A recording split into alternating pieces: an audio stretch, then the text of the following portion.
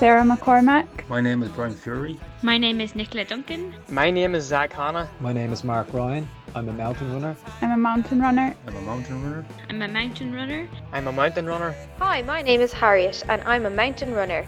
You're listening to Trail Running Ireland. Let's go. Let's go. Let's go.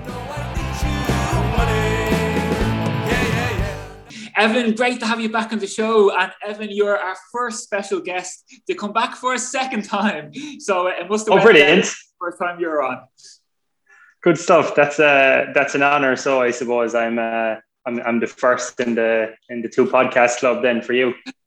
Absolutely. Now we're delighted to have you back, Evan, because I think there is a general sense that everybody's got through the winter. You know, there's a little bit of hope in the air that we're all looking towards this summer and at the very least some autumn racing. And I know from talking to a lot of clients in Winning Coach Ireland with Renee, to a lot of listeners of the podcast as well, everybody has set some racing targets for the summer. So I think it's an ideal time maybe just to check in on nutrition. So we put it out at the start of the week to get the questions in to you. And we've got a good 11 or 12 questions to get through. So will we just rock on with it? Yeah. No time like the present, I suppose. We'll try and fit as many as we can in. So look, if I start going off on a tangent, just let me know. And I'll try and stay on the question, but I have a tendency to talk. So unless we want to make this a 3-episode bumper special, I'll try my best to stick on the questions. Back into the 3 podcast club, yeah. Well, listen, as a general opener, Evan, one question that came in from Barry Lennon was that when we're training for a marathon or a long race and we're logging maybe the typical 60 to 70 miles, which I think maybe a lot of our listeners do, what indicators are there to look out for when our diet isn't quite right? Whether we're eating too much, eating too less?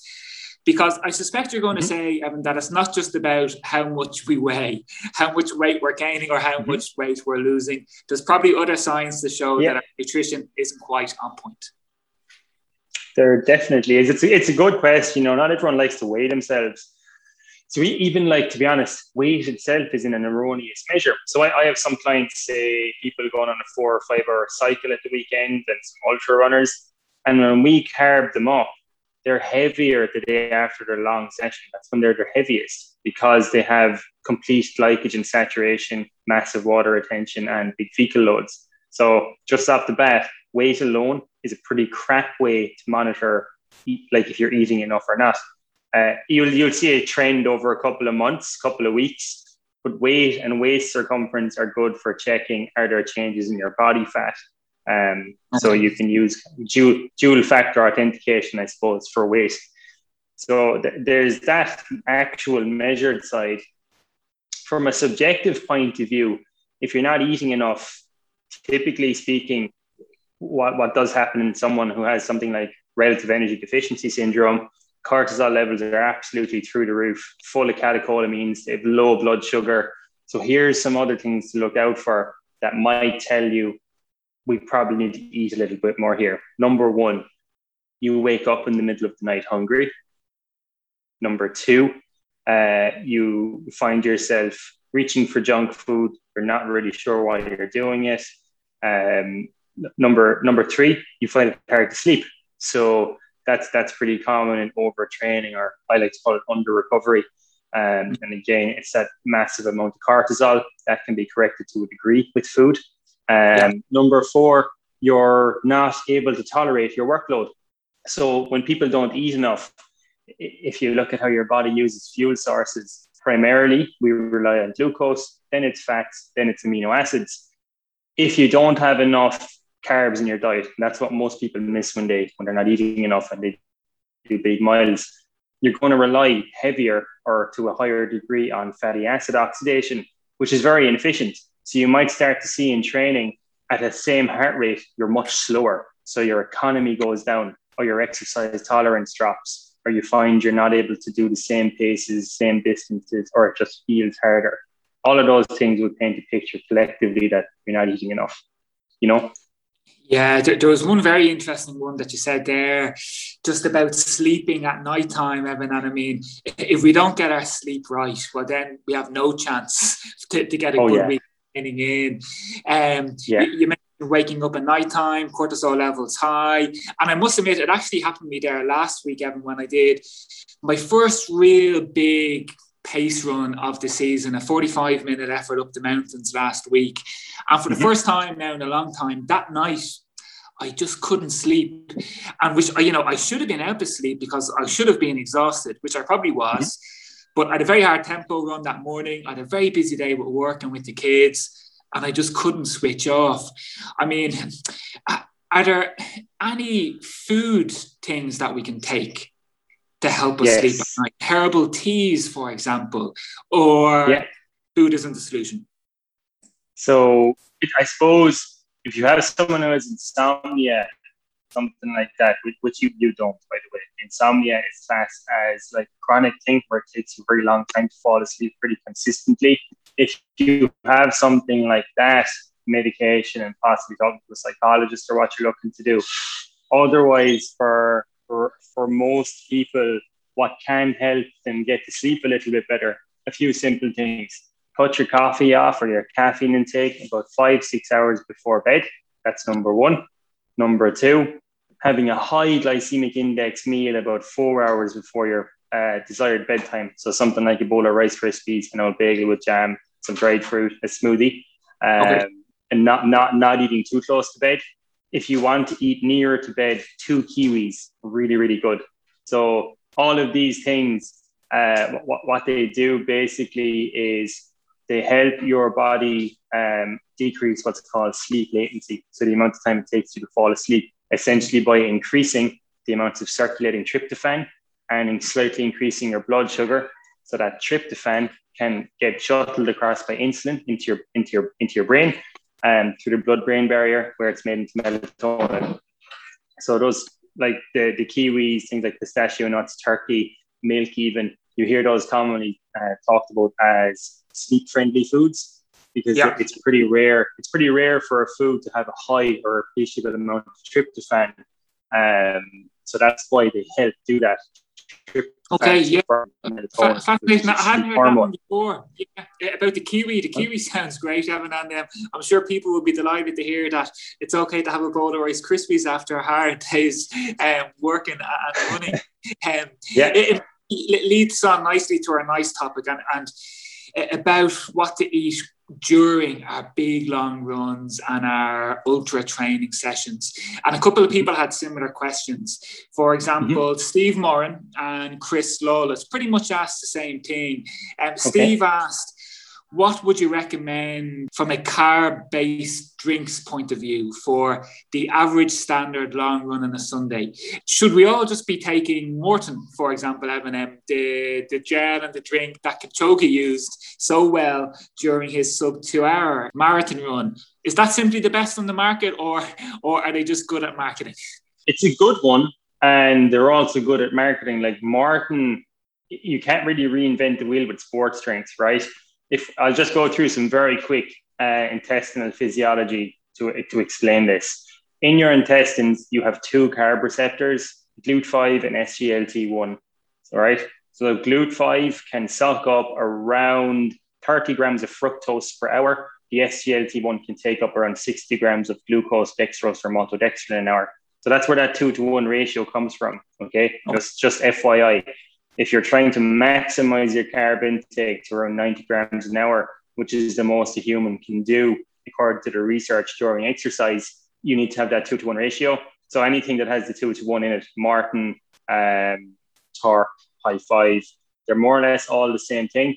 Martin just has good marketing. It looks sleek. It's not different. Perhaps it mixes a little bit better and there's less, I suppose, artificial flavorings in it.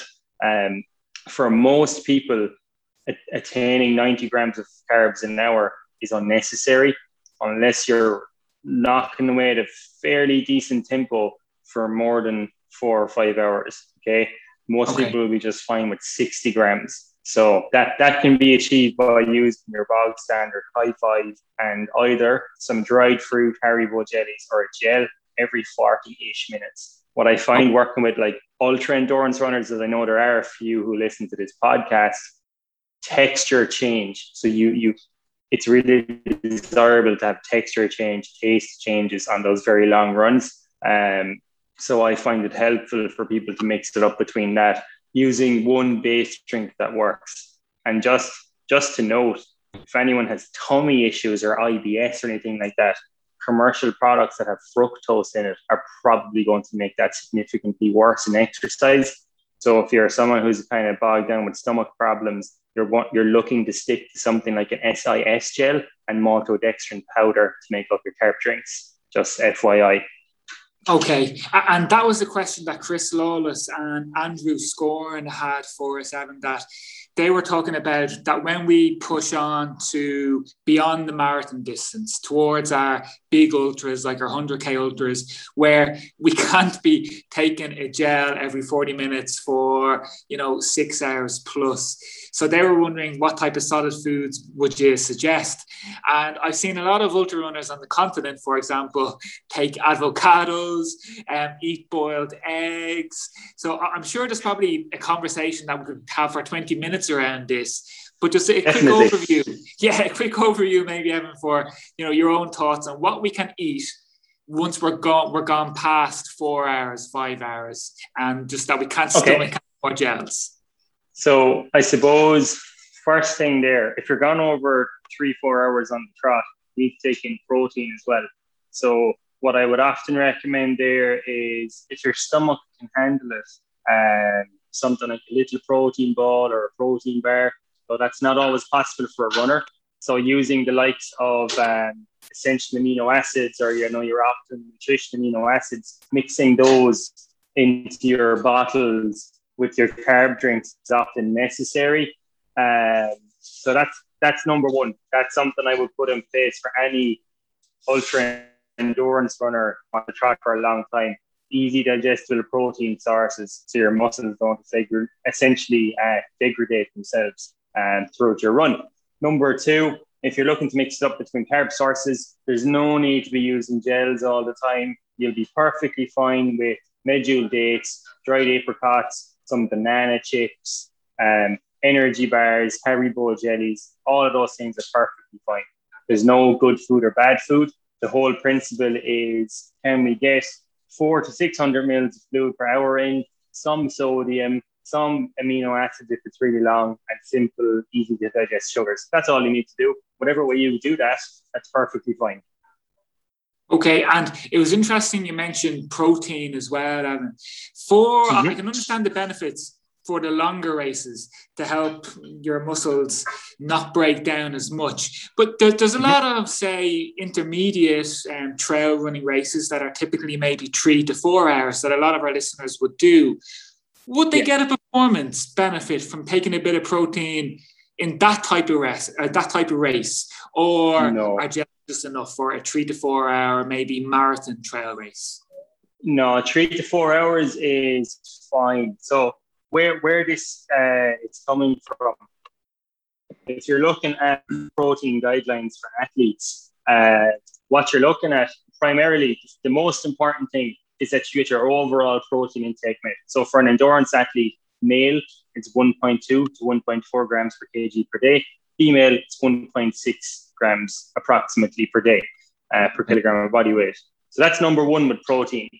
Number two is that you get it from high biological value sources, so dairy, meat, protein products, fish, eggs, etc.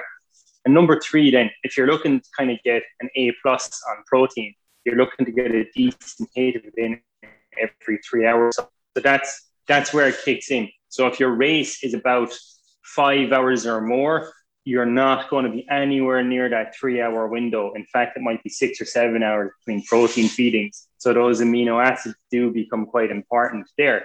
If it's a marathon, it's not the end of the world. That's perfectly fine. But in those types of sessions where you're 3 or 4 hours on the go with no protein enduring it, you would look to get a protein hit in ASAP afterwards. So in that case only is a protein shake required post-workout? Because usually it's more sort of the carbs that are important ASAP. Oh, okay, super. And to take a step back before we even get to the race itself, Barry Lennon was wondering, Evan, that is there a perfect breakfast that we can take before our long run or before even our marathon or ultra on race day? I know it depends, Evan, as well, what we're looking maybe to get from the long run, whether we want to try and, you know, adapt our body to a fat-based fueling strategy, and we might go out just with a double espresso and a bit of coconut oil or a bit of butter in our coffee maybe before we go out, or we might just look for a little bit of a top-up after a night's sleep. Maybe we hone it down to race day, and whether that's a marathon or an ultra race. Is there a perfect breakfast, Evan, for that? So I suppose to answer that question, there is no perfect breakfast. There are guidelines to look at pre-exercise, okay?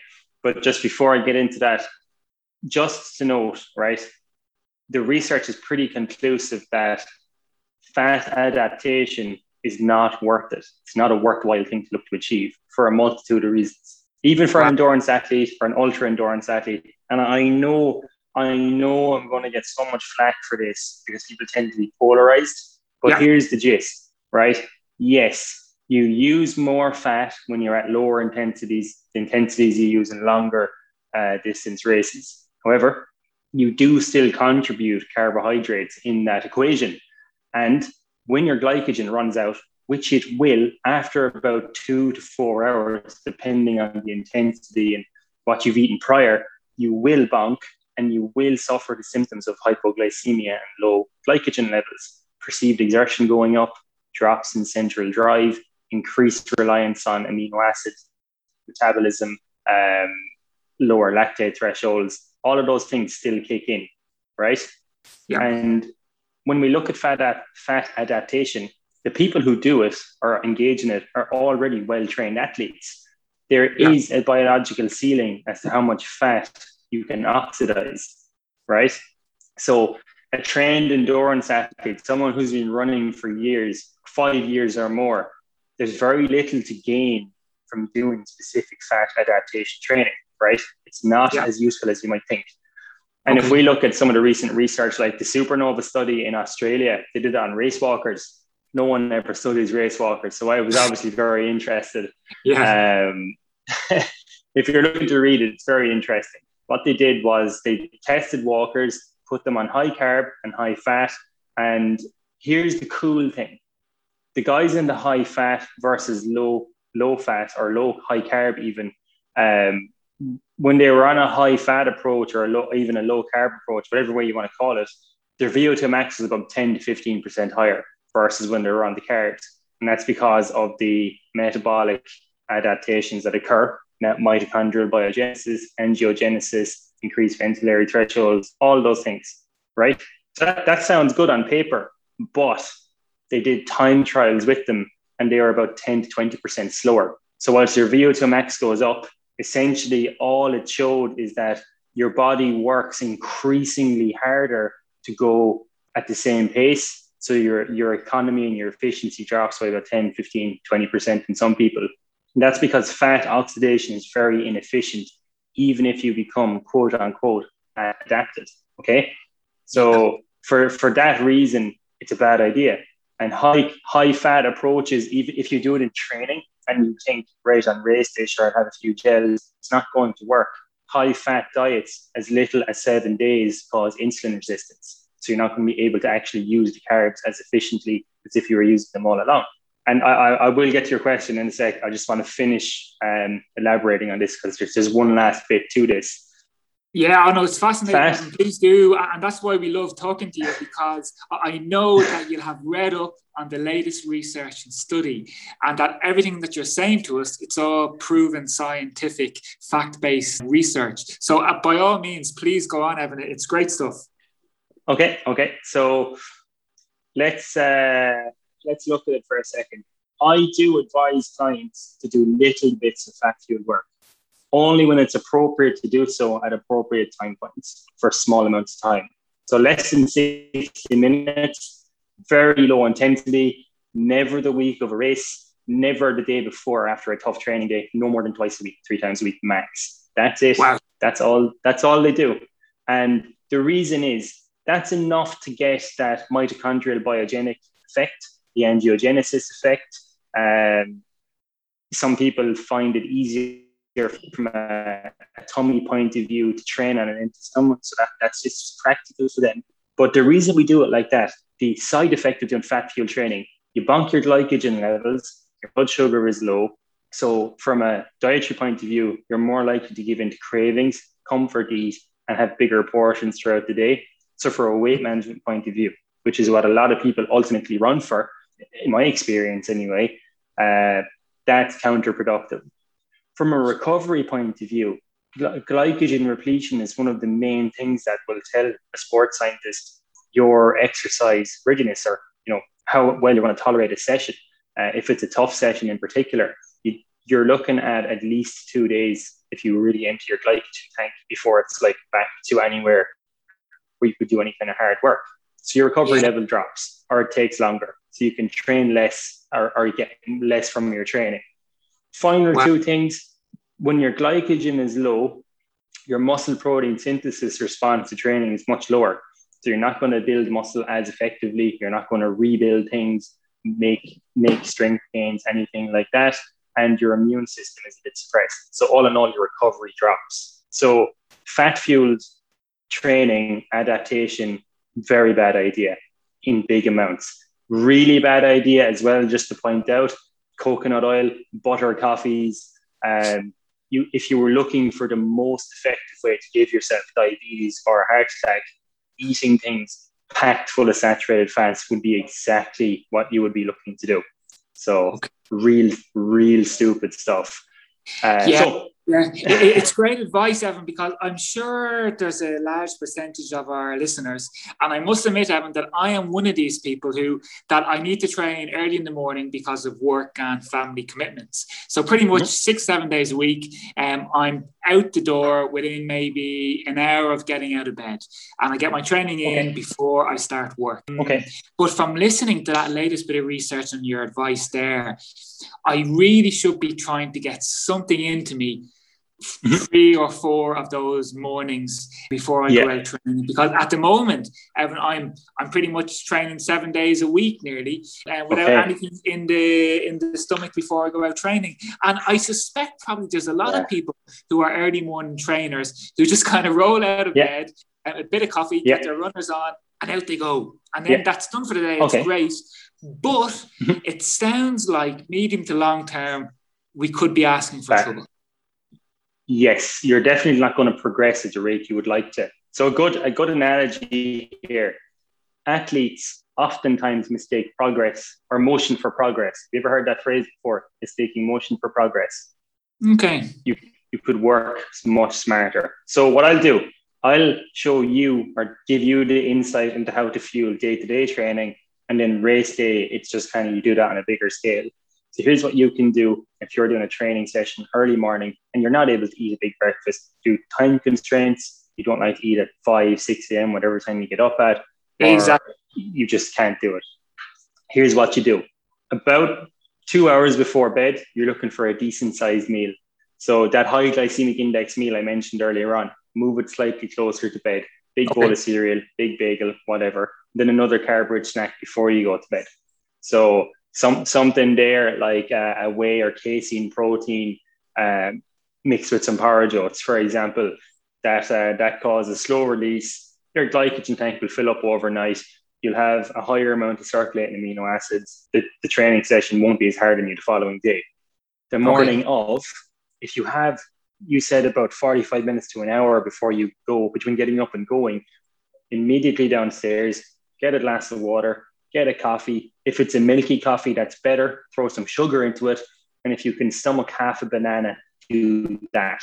That way, you're getting around 30 to 40 grams of carbs in the door, significantly better than nothing. Okay, super. Great advice. Yeah, so I'll definitely take that on board, Evan. And maybe I might even give you a shout in a couple of months' time and let you know how I get on, because I'm coming off a a 3-month base period now, which is pretty much all being fasted training in the morning time. And over the last 2 weeks, I've began to then bring back in hard training sessions, reps, pace runs into my training to try and get ready for the summertime.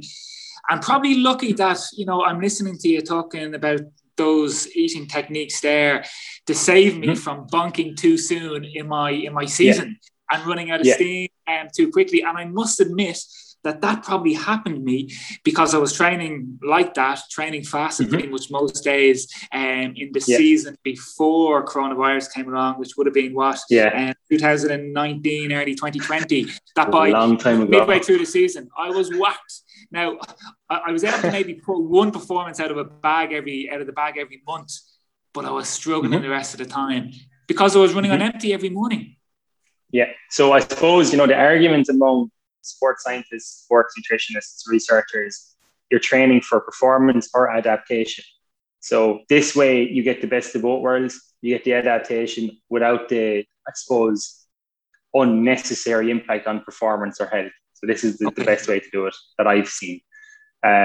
Just to actually answer the question that you, it feels like it was asked about 15 minutes ago at this stage. But the perfect breakfast that Barry asked, if there was one. Yeah. Well, I think we're well on our way to getting the answer. But what do you have for us? So it's actually quite pleasant. For a race day, optimal performance, think higher intensity, higher carb intake.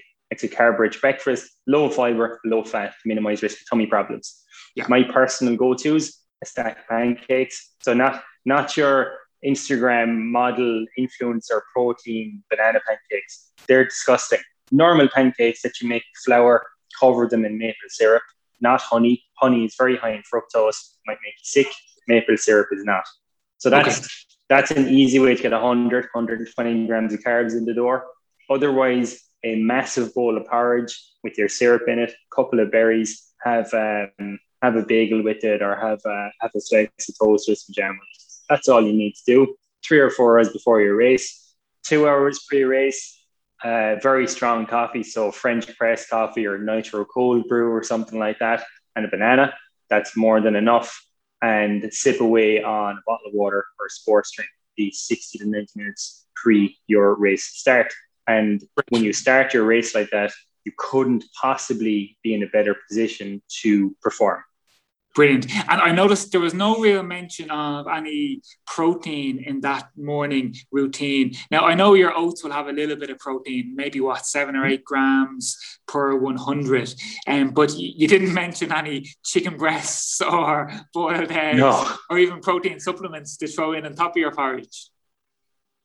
No. So the reason being, like, if you're having, let's go for the pancakes, without adding whey protein into it, a large portion of that is about 20 grams of protein anyway. A big bowl of porridge, the oats, the milk, if you throw some seeds in, and you have a milk-based coffee with it, again, you're 20-25 grams without adding protein powder in. So, if it's an ultra, you probably would throw a scoop of whey into your breakfast that morning.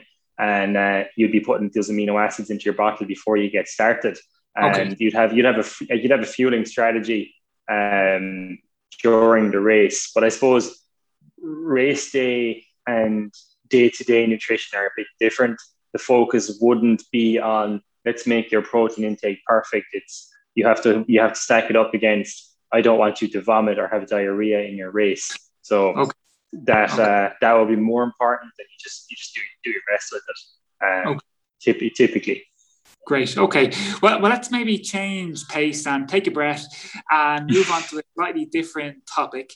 Snacks. And I suppose that the question is to snack or not to snack. Simon Kelly, Evan, who normally is on the show every week, giving us our race results. And of course, we haven't had Simon on for a couple of weeks now because there's no races to report on. So we miss Simon, and hopefully we'll have him back on soon.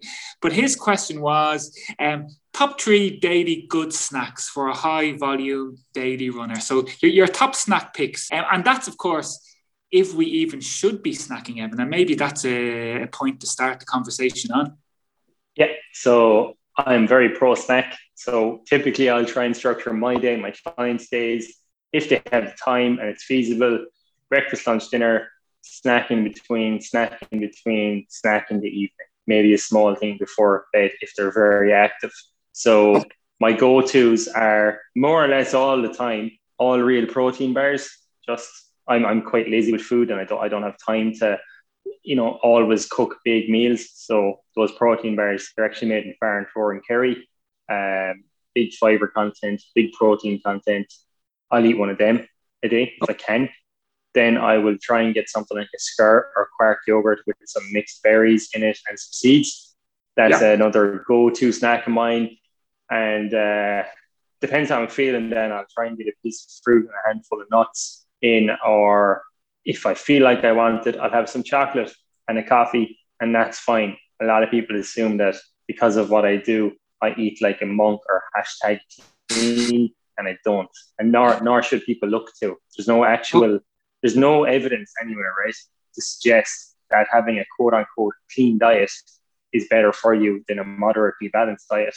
And it's a boring approach, and it's not a very marketable response for me to say, just have a balanced diet and moderate everything. But that's the truth, That's really the best way to do it. Yeah. What was the name of that protein bar, Evan? I just missed it that you mentioned it. All real. So if you go onto real. my bio, if you go onto my profile on Instagram, I have a link there. You can actually get I think it's 10% off them. They're really solid guys. Actually, Ross and Niall set the company up. It's relatively new. They wanted to make it with all Irish products. They have compostable wrapping paper on them, and they're just really solid bars. Nutritionally speaking, they're pretty class. Like I've yet to see anything better. So it's just the fact that they're Irish then as well and fairly sound. Kind of the icing on the cake. Absolutely. Certainly ask all the listeners to support that, especially something that's Irish, as you said, and great to see people still being entrepreneurial as well.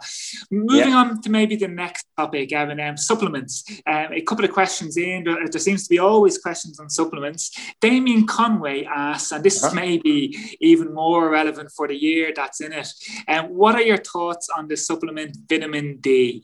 And I've even heard this on mainstream radio, Evan, that to help combat COVID-19, vitamin D might actually be very helpful. And as you know, I'm based in Las Palmas. I'm stuck here, can't get home at the moment. And we actually have quite low rates of COVID.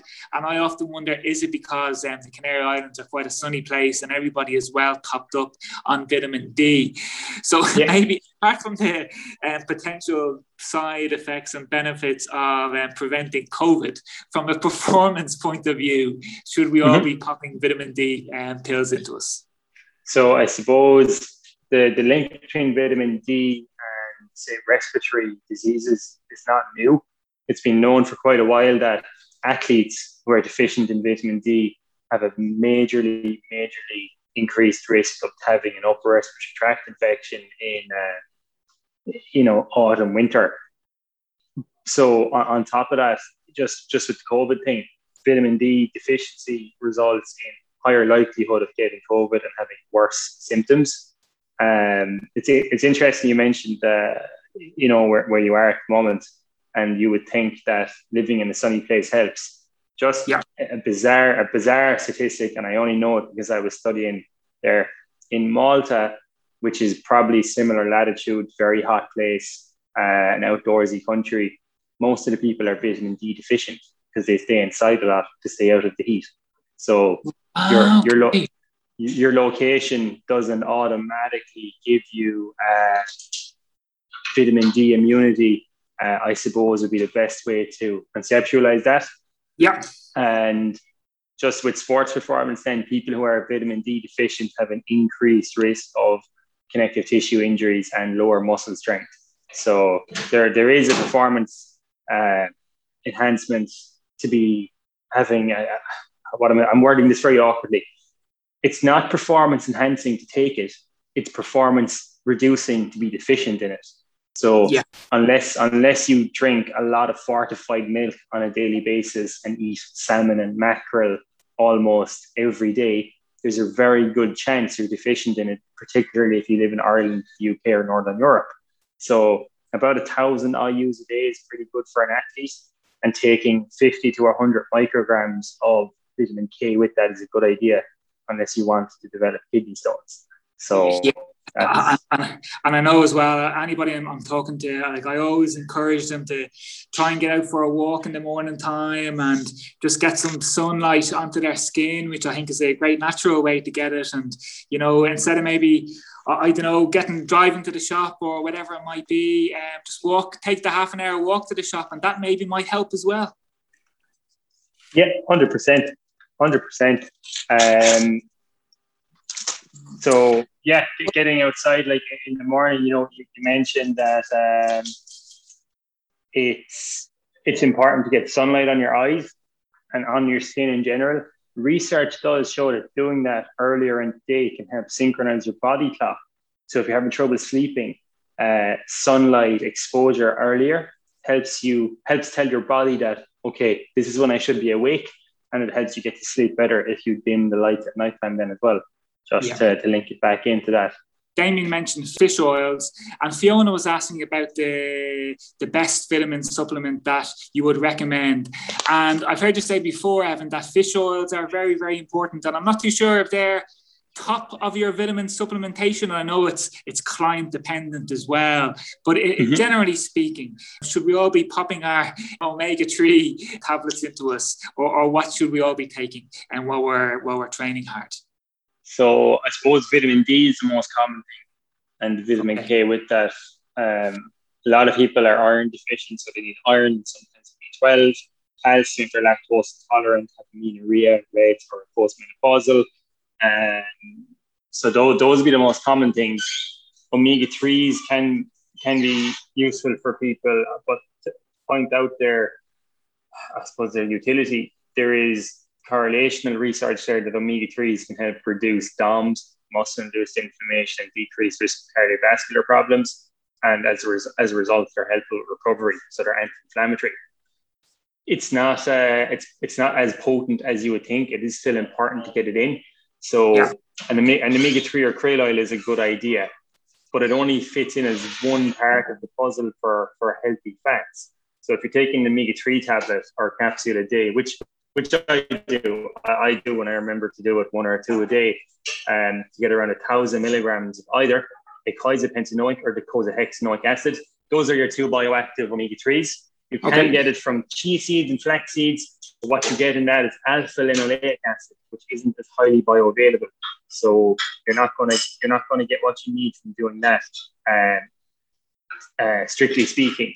So just to summarize there, if you do bulletproof coffee, eat a lot of butter, eat coconut oil by the spoon, but take omega-3s, that's not going to kind of neutralize it. You need to have some olive oil, rapeseed oil spread on your meals, not frying with them. Get your mixed nuts and seeds in. Try not to be frying in oils too much. Try to use things like fluoroproactives, etc. Then omega-3s will fit into the healthier overall lipid profile. By themselves, they're not the biggest deal in the world. It's just something that you should look to do as a finer detail point. Okay, great. I think we have just about enough time, Evan, for our last topic for today. And hopefully last question. We saved the best for last.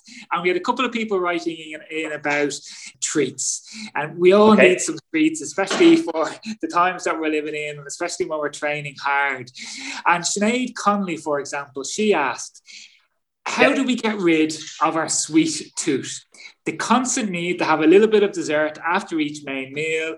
Is it just down to better willpower needed, or is there some secret brain chemistry at play? So how do we kick the habit of our sweet tooth? I mean, if we need to kick it at all, especially when we're training so hard. Exactly. I was going to say, is it something you need to kick? That's like saying, how do I make myself never be hungry? You know, it's just it's a physical response to what you're eating or not eating. So a sweet tooth, typically, I have a sweet tooth, but humans naturally evolved eating fruit, sweet things, you know. It's why glucose is our primary fuel source. We actively seek out sweet things.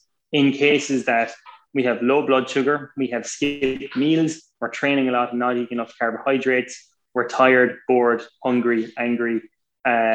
So how would I put this? If you are prone to engaging with a sweet tooth, if you're training a lot, that will make it more likely that you're going to want to have sweet things, particularly if you're not really diligent with your diet during the day, you leave big gaps, you don't eat enough carbohydrates in general, then you're going to have a sweet tooth. Is it something you should look to get rid of? No, but it is something you should notice. If you have a particularly sweet tooth, ask yourself, why is this the case? Have I eaten enough carbs? Am I eating enough in general? Am I losing weight too quickly? Am I recovering appropriately after training? Look at those things first before you try and white knuckle yourself into a clean diet. I'm pretty pro sweet tooth. I think like a moderate amount of chocolate a day or whatever you like is fine. And that should be the case. It's not something you should feel bad about or think that you're being counterproductive with, as long as you tick all the other boxes. Yeah, Barry Lennon was actually asking Evan if sugar-free drinks, as for example, Coke Zero, are they, first of all, better than their standard Coke, normal Coke? So I suspect you're going to say they are.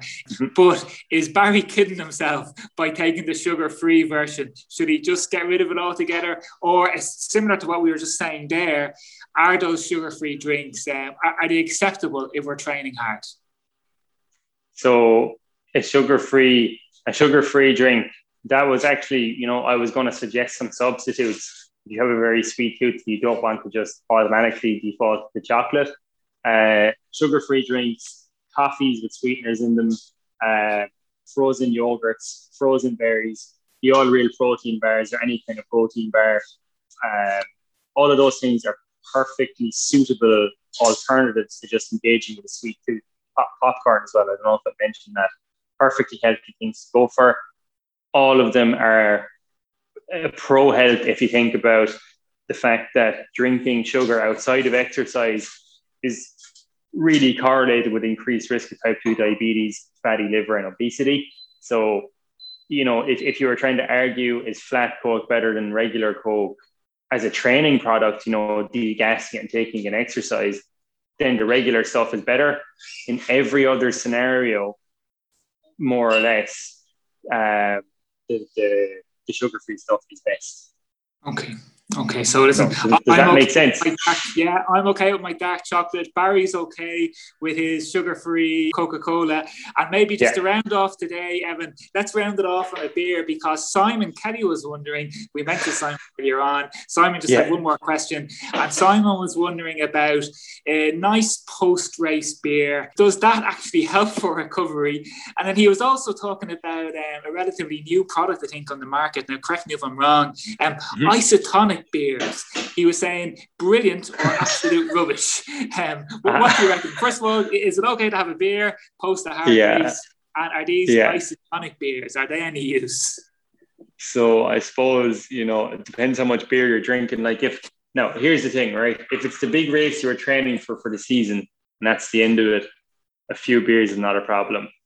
Let's pretend you're an elite athlete preparing for Tokyo in a few months and you just qualify today and you decide to go on the lash for 3 days. That's obviously not super, because you have to get back on track immediately.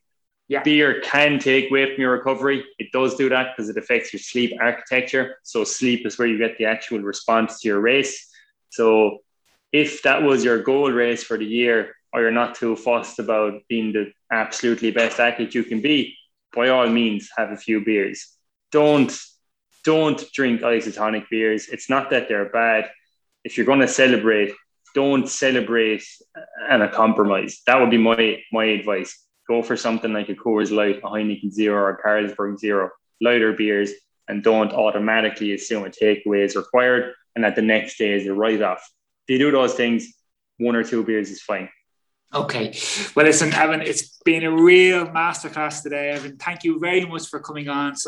Some brilliant tips, and hopefully that will set the listeners up for the summer racing season when races do come back. Evan, I know that you've got a couple of spots available at the moment. You've just come to the end of your first cycle for the year, your first 3-month section with a lot of your clients. So there's a couple of spots available now for the second semester. If anybody wanted to get in touch with you, where's the best place where they can find you? So best place to find me is on Instagram @HeLynchFitNut, or visit my website www.evanlynchfitnut.com. That's where I am based. I'm pretty responsive. If someone gets in touch, I'll usually try and call them within 24 hours. So leave your number and you'll get a call from me pretty sharpish. If you are looking to come on board, the next cohort is starting April 5th. I have approximately 5 spaces left at the moment. I've been able to take on about 15, 20 people this April. I'm adding a few new things to the service. So there's a members portal, there's weekly check-ins, there's new resources for clients. Yeah, I'm just looking forward to helping people actually race. People came on in January hoping that they would get to perform, do a couple of races, and now they've all done time trials, and it's all gone very well. Like this cohort between January and March, they've gone really well. Like average weight loss of 6-7 kilos per person, performance increases, happier with their diet, their food, sleep is better. There's a lot of wins. So I'm expecting more out of the next cohort because they actually get to race. So we'll see their results come into fruition. So if people are interested, do act fast. I don't want to have to put anyone on the waiting list. So the spots do fill up quick. So yeah, get in touch if you're even on the fence about it. We can chat, see what I can do for you. Brilliant, super, Evan. So maybe we can touch base again at the end of the second quarter and then see how all of those clients did and maybe get a few more questions and answers to you. Evan, thanks a million for today and we'll talk to you soon. My pleasure. Have a good one.